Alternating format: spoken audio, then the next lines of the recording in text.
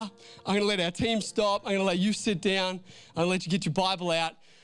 Why don't you open it to Matthew 28 this morning while I take a sip of my water and bring myself down this morning. It's good. Oh, sorry, you got that slurp right in the mic. My bad. All right, Matthew 28. Whew. You know, I do want to acknowledge, though, that this season is difficult for people, and I want to remind you we're here to pray for you, pray with you in this season. If you need any form of pastoral care, if you're just desperate for a person-to-person catch-up, our pastoral team is still allowed to make pastoral visits, and we would love to come and visit you. We know not everyone is interested in doing that, but if you are, please let us know. We will jump in a car. We will come and visit. We will stand COVID safe outside with you. However you wish to, have that visit, we will do that. We're here for you. I want to encourage you also, just that little reminder, this is not forever. This whole season that we're trying to navigate and unpack right now, we can feel like it's a forever. We can feel like it's a sudden new normal. We can feel like all those things. But the truth is, we're going to get through this. There's going to be another side to this. And I'm convinced that if we were to keep our focus on where God has told us we're going, that is one of the most important things that we can do in this season. And, if you have watched the video that my amazing wife and I sent out this week, I apologize. I'm not great on a camera, let's be honest, like a little phone camera. I'm like looking off. I rewatched that. I'm like looking off into the somewhere region that doesn't, I'm like, what's going on? So, my apologies. I was up like 5 times to Oakley the night before, and I was a little tired. I had these text messages of people like, are you okay? Praying for you.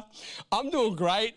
I'm just terrible in a camera. I'm like looking at the camera, I'm looking at the phone, not the actual camera, and it looks like I'm just looking off into the weird distance. It's like, are you there, Nate?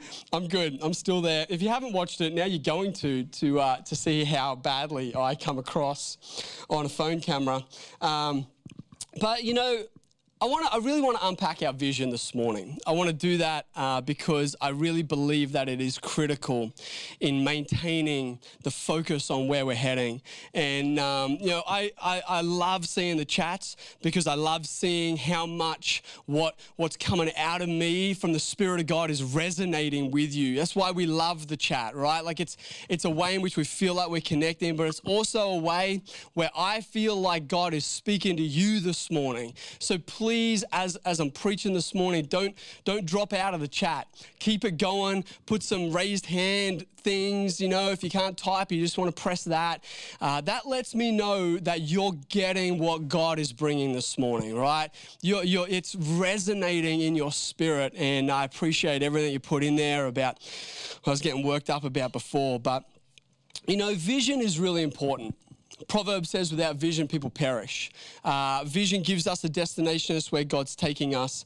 And, when we labeled our church C3 Victory, when we gave it a label for this season, it was so intentional and so deliberate. And we felt it absolutely was from God. When we said, C3 Victory, we are a home for hope, that was not a good idea. That was a prophetic declaration of who God was shaping us as a people into.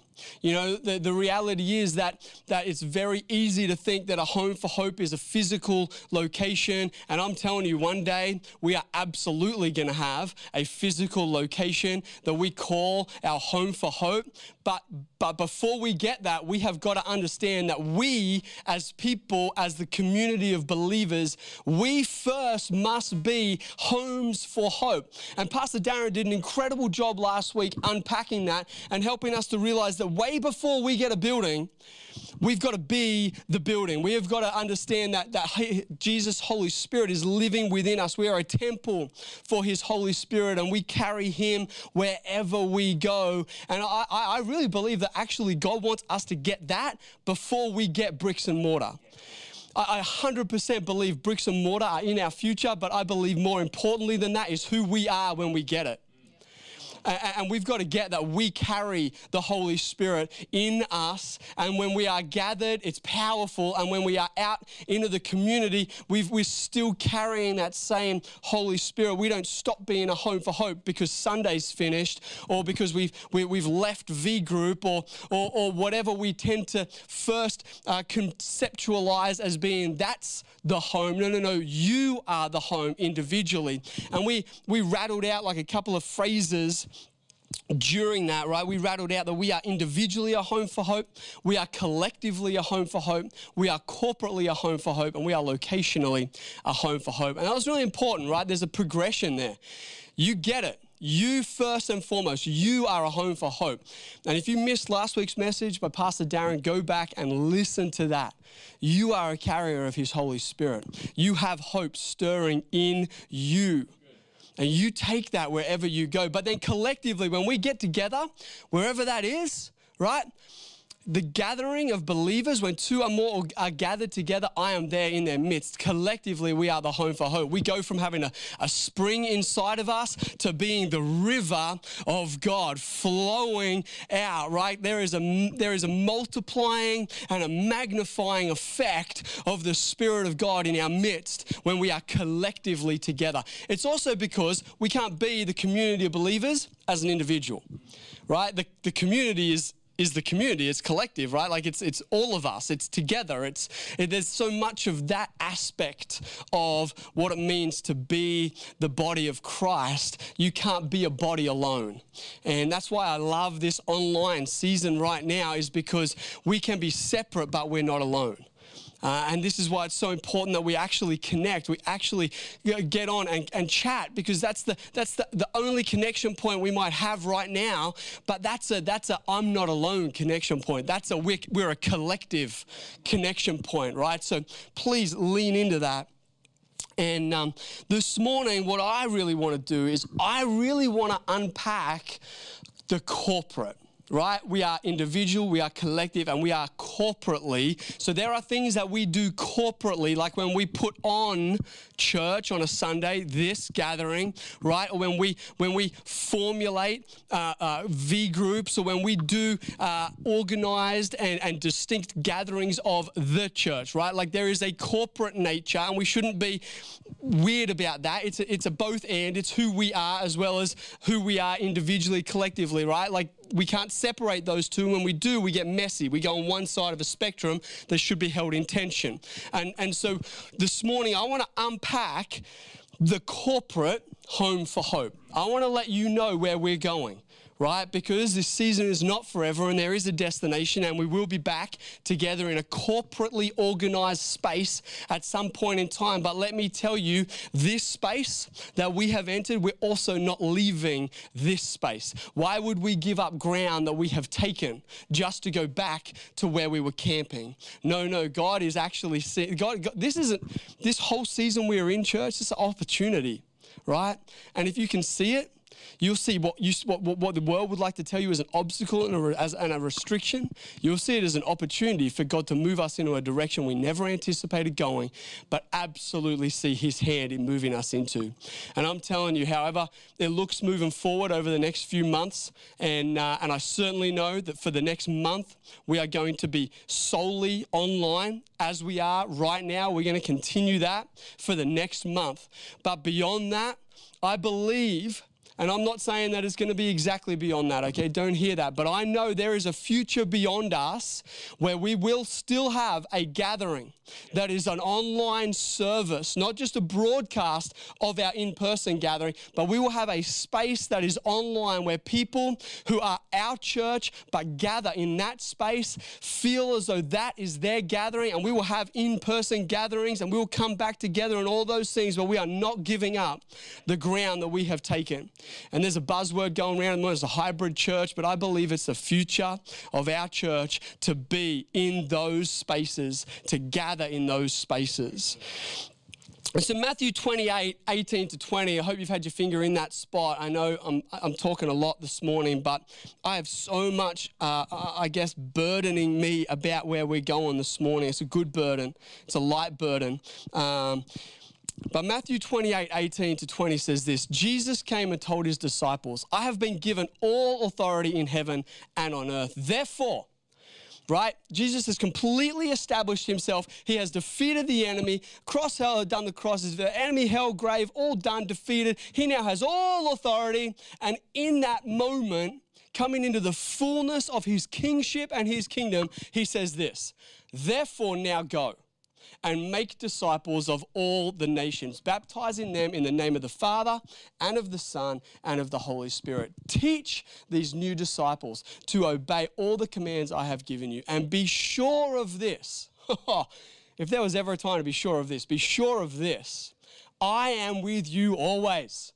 Always means always. It's great. You look it up, you dig into it. Like, you can look in other languages, go for it. Always means always, right? Even to the end of the age. All right, even to the end of the age. Now, if you are a disciple and you have just seen Jesus die and rise again, and the first thing he tells you to do is listen, everything's changed. From now on, you're to go and make disciples. You're to go and tell them this story.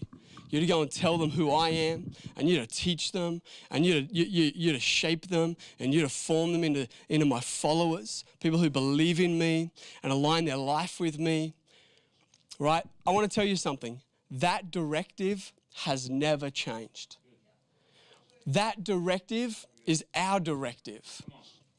And we've got to understand, like, our King, our Lord, the one who we have allowed and chosen, let's remind ourselves, we have chosen to allow him to dictate the direction, the values, and the priorities of our life.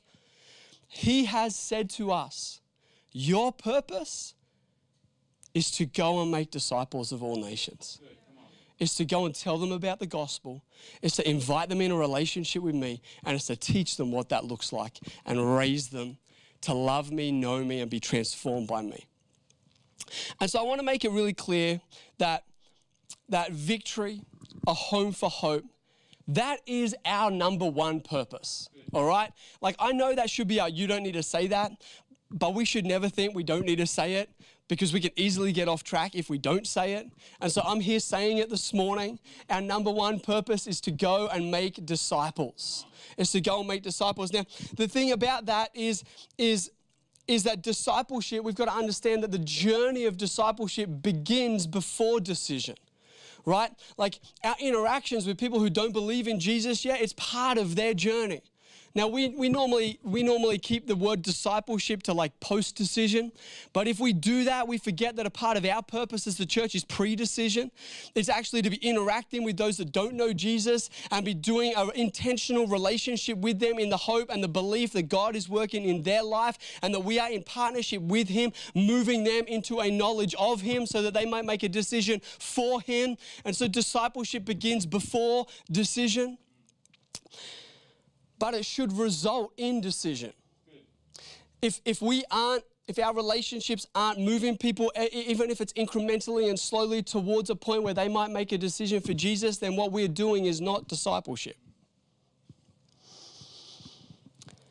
It begins before decision, it results in decision, it builds beyond decision, right? Like, we are building this new life. At a decision, we are a new creation in Christ Jesus. We are born again. We suddenly have a new life that we are now building in the image of Jesus.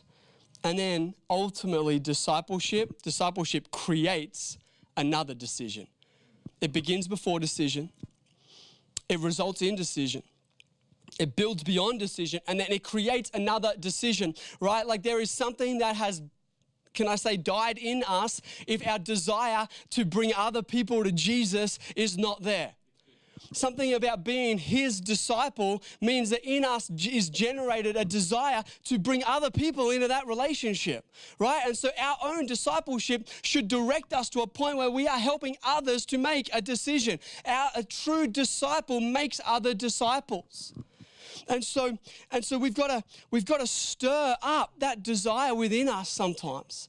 We've got to remind ourselves of who we are in him and our relationship with him to the point where we actually desire to make other disciples. And not forget that this is not all about us. And so for us at C3 Victory, we have articulated this purpose of making disciples with 3 statements. We call these our heartbeat. This is not brand new. This is just reiterating our vision, right? Our reason is Jesus. That is the why. That is the absolute essence. We just did a whole series on Colossians. His reason is Jesus. Our reason is Jesus. Our mission is people. That's the who, right? We don't disciple pets. I'm really sorry. But like, I'm sure dogs are going to be in heaven. Cats, I'm pretty sure, are going the other way. But that's just me, right? Our why, our who, and our what, right? Our what, our goal is hope. Our goal is hope, right? Because as we bring people in a relationship with Jesus, that's what they get. They end up with hope, right? Like, it's the beginning, but it's also the result. The beginning is because we have hope. Hope, Jesus, that they would find him, but then once they found him, it would then be producing a hope in them to then give to others. And so our goal is to find hope and give hope. Our goal is hope. And so in that, we define why, we define who, and we define what. But there's 2 things that clearly aren't defined in that, right? And that is the how and the where. And the reason we don't define those is because the how and the where is they're the variables, right? They're the things that should be numerous, and they're the things that should be varied. And so what we need to do is refine and define what needs to be, but then we need to make sure that there is space under how we define how and where. Now, you got to understand that every church is going to have their own how and where. Every church is going to have their own way. And this is really important. This is why there's a body of Christ. This is why there's toes, nose, lips, like the whole thing, right? Is because everybody is free to do the how and the where. But I want to unpack this morning for you a little bit of our how and a little bit of our where, if that's all right. Right? And we're going to take these things from Acts 2, 42 to 47. I know I'm using 2 scriptures this morning. It's a little bit.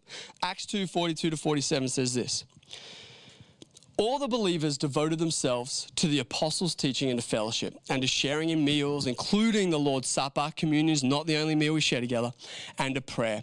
A deep sense of awe came over them all, and the apostles performed many miraculous signs and wonders.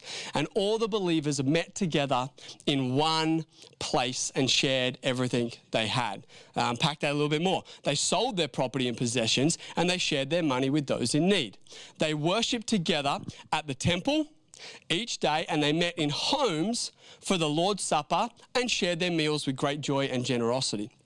And all the while praising God and enjoying the goodwill of all the people. And each day the Lord added to their number those who were being saved. That's such a great passage of scripture to unpack the early formations of the corporate or the organized gatherings of the body of believers. Okay? And what we see in that is actually that there were 2 key kind of ways, or hows, if you will, 2 hows that came out of the early formations of the church being the gathering of the believers, right? And so there were 2 ways that they started to gather, and they recognized that each had reason, each had intentionality, each had its own identity, each had whys to why we gathered the way we gathered in those spaces. And I want to unpack for you, actually over the next 2 weeks, these 2 spaces, okay? And the first one that we see is the temple.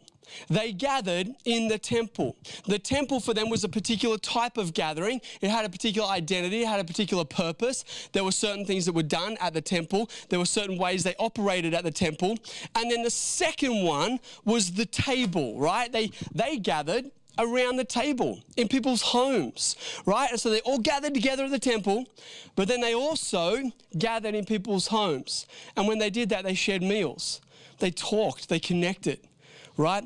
There were different things that happened in those spaces, but both were important. Both were vital. Both were intentional. And as a church, we are moving into a season right now where I'm going to define for you what it looks like for us as C3 Victory to gather in a temple gathering. And next week, I'm going to unpack and teach what it means for us to gather around a table together. and they are both important, and they are both intentional, and they are both different. And that's really important for us to understand, because if everything is the same, if everything has the same purpose, it has no purpose, okay? So we are defining now what each space does in the corporate expression of our church. And in doing so, we are also defining what it doesn't do. And that's really important. It's really important to understand what a temple gathering is for, because then we know what it's not for. And it's really important to understand what a table gathering is for, because then we understand and we can measure our expectation around what it's not for. And we won't be looking for what we get out of the table when we come to the temple, and we won't be trying to get the temple generated at the table. We can enjoy both for their varied and yet distinct elements in the life of the community of believers. And so if you're ready, we're going to dive in right now to what we would describe as our temple. Now, first and foremost, it's not a brick building, okay? We're not talking about the moment we gather in a building, remembering that God is doing something in us as Homes for Hope before he ever gives us bricks and mortar, okay? So we are not talking about the moment that we gather in one physical, tangible building. That is not our temple, okay? But the temple is the large gathering of the body of believers. Now, I want to make something real clear, really clear. This right here, right now, this is our temple gathering. It doesn't need to be in a building, right? But it does need to be the place where all the believers gather together, and it has a purpose to it. And we're going to get onto that. We're going to get onto that real soon. I don't want to get ahead of myself, because I want to unpack it sequentially so that you get the revelation and you get the reason, and you can start to realize what our temple is going to look like, okay? If you give me a second, I'm just going to sip some water. All right, and so the model for our temple this morning comes from Luke 15. And I've not given our AV guys this scripture because I'm not going to read the whole thing, but I want to go through it, and I want to encourage you this week, if you're looking for something to read this week, read Luke 15. Amazing passage of scripture, words of Jesus, stories of Jesus, describing amazing, beautiful elements of the kingdom of God. And there's some things in there that we are going to pull out right now that give us a description of our temple gathering, okay? And so in Luke 15, Jesus tells three stories. He tells the story of the lost sheep, he tells the story of the lost coin, and then he tells the story of the lost son. Okay, and each of those has some very similar and repetitive elements to it, okay? And if Jesus repeats things, it's worth taking notice, right? Like if Jesus is repeating and repeating and repeating, there's something he's trying to get across. There's something that he's trying to get us to grab a hold of and realize about what it looks like to be in his kingdom and a part of his body. And so in the lost sheep, it's the start, and he pulls some stuff out, in particular verses 4 and 6, I would encourage you to look at. You can jot them down in your notes, right? And when it comes to the lost coin, I would encourage you to look at verse 8 and 9 for the point of similarity. 4 and 6, 8 and 9. And then for the lost son, there's a couple of verses, 20, 29, 20, I'm going to say 5 because I can't read my own writing, and then verse 32. Now, let me summarize for you all of those verses. All of those verses, okay? The whole story, here we go. Something was lost, something got found. When it got found, the person threw a party and invited his neighbors to come and celebrate being found. The sheep was found, so the shepherd went, invited his neighbors, and threw a party. The coin was found, and so the woman invited her neighbors and threw a party. Why? Because something was found. The celebration was about being found. The son was lost. He came home. What did the dad do? Killed the fatted calf, put a robe, a ring, and some sandals on his feet, invited the neighbors in the town to have a party. Right? We've got to understand that there is something about having a celebration that is key to being in the kingdom of God. And I want to tell you right now that for us, For us, this is our temple. When we gather together, we are celebrating being found. We are celebrating our salvation. We are celebrating the fact that we were lost and now we have been found. And I'm telling you, it's meant to be a party. When we get together, it's meant to feel like a celebration. It's meant to feel like a party. Now, I don't know about you, but I've thrown a few parties in my time. I've thrown some parties that went really well. I've thrown some parties that went really bad, right? Like I remember throwing this one party, and I think it was around like my birthday maybe, which is in March. And so, you know, we're coming out of summer, coming into autumn. And we had this pool in our backyard, like 3 blokes living in this townhouse. I was at uni at the time, and we're like, this is going to be awesome. Let's throw a pool party. But it was getting chilly. So we're like, imagine how cool it would be if the pool had hot water in it, right? This is how my brain works. But at the same time, we had to go down to Bilo, back when Bilo existed at Marketown, and we had to get supplies for the party, right? Because who knows a good host, right? Make sure that the party is catered, right? Nobody wants to go to a party where it's not catered. And so we're like, epic idea. Let's attach the hose to the kitchen tap, run it out into the backyard, into the pool. Now, kitchen taps don't come with hose connections. We're like, opportunity, not an obstacle, right? And so we're like, let's just gaff tape it, because gaff tape fixes everything. And so we get our hose and we take it from the backyard and we bring it all the way in through the kitchen, tiled floors and, you know, carpet and lounge room, but tiled floors in the kitchen becomes important later in the story.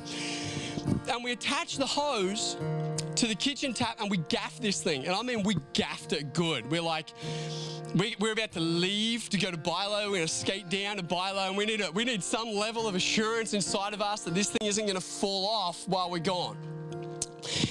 And so we gaff it real good and we turn it on like all the way to hot water. At that point in time, I had no idea how much hot water it took out of the electricity bill.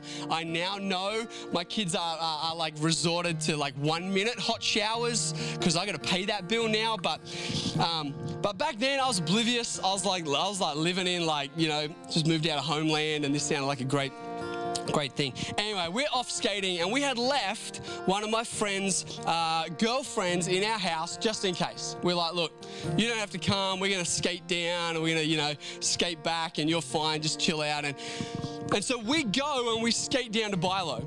Now, it's about a 15-minute skate from where we were living down. We're just cruising, we're having a great time. We're like talking about how awesome this hot pool is going to be. And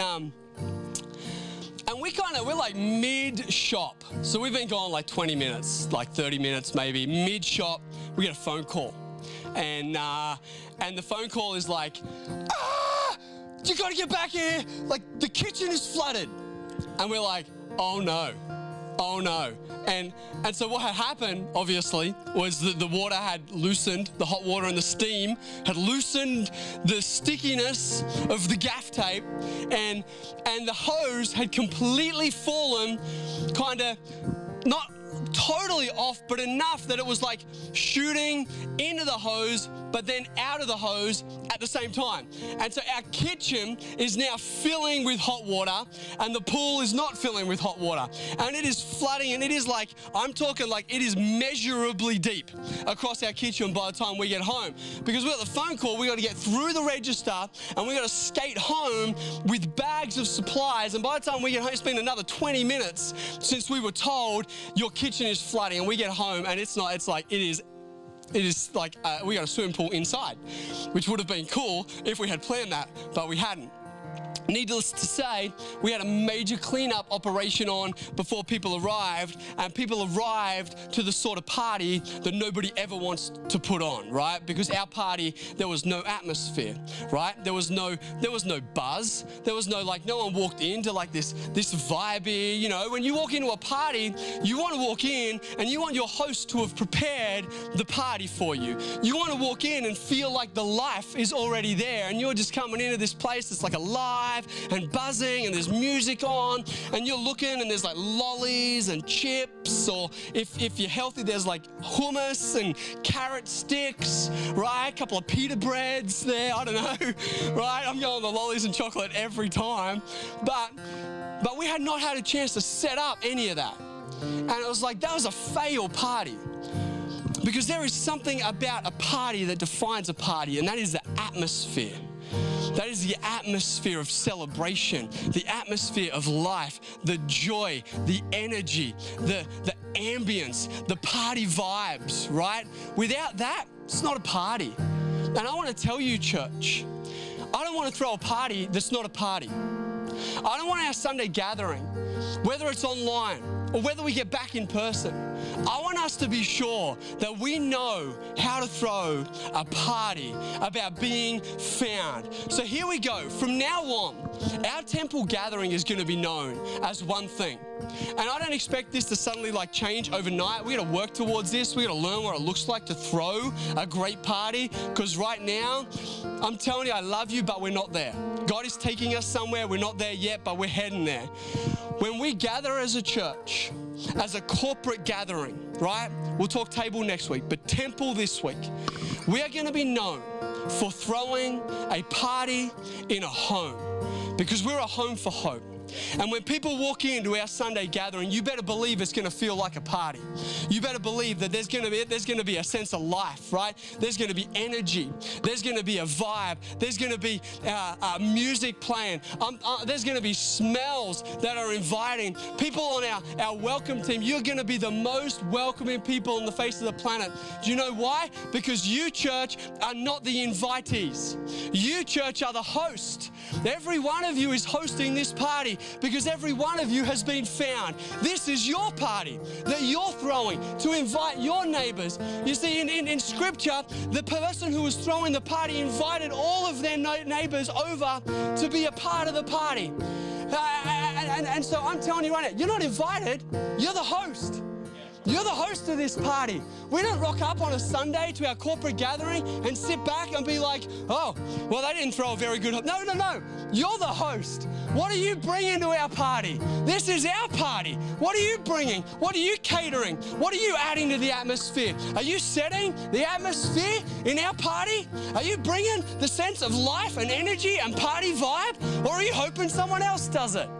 I'm sorry if this sounds a little this morning, but we got to understand that you, church, are not being invited to a party that the pastors are throwing.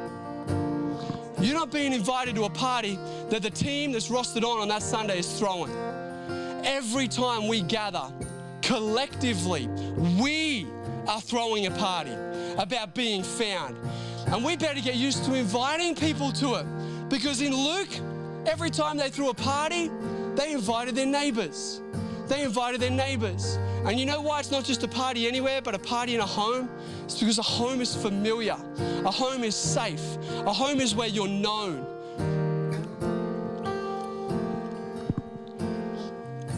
A home is where visitors feel welcomed in. And so, church, we're going to have a party in a home every Sunday. Whether it's online or whether we gather in person, it's going to be a party in a home. It's going to be full of life. It's going to be overflowing with energy and celebration. And there's going to be people invited, because you're going to invite them to your party to celebrate the fact that you've been found.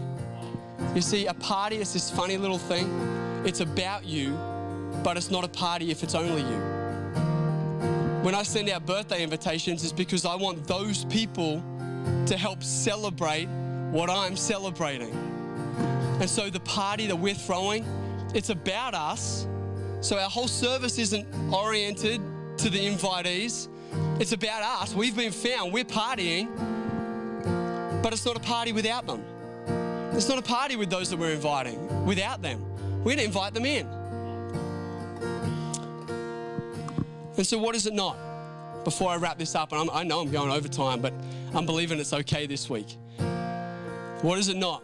Our party is not the counseling couch. Our party is not the classroom. right? We're going to unpack scripture. We're going to throw out some revelation from God's word because we believe it is imperative. But it is not the place where we are going to spend copious amounts of time unpacking the depths, the Greek. I am going to promise you right now, there will be a space and a place in our church corporate calendar and events that does that. It will be its own place. It will be an amazing place where we can unpack and we can teach and we can get that. But it's not the place for a party to sit down and have a little unpacking of the deep. You know what? No one likes the people in the corner at a party who are having like a deep and meaningful, is that even a thing anymore? D&Ms, now we do them online, right? Like Instagram, just DM me. Nobody likes that person in the corner of the party because we're all there to have a good time together. The party is about the community. It's not about two people that need to go off and have a little conversation. Now that doesn't mean that we don't build community at our party, but there's better places for those conversations, church. And we're going to hear about them next week when we gather around the table, the intimate setting. This is about our temple, our corporate gathering, our party about being found. And you know, when we look across our church, there's going to be multiple spaces where this happens. I see youth having a party on a Friday night. I see us having a party here online on a Sunday. I see us in person in multiple locations around our city and beyond our city, gathering, having a party. Wherever we gather as a corporate body, party in a home, people. Party in a home, our party.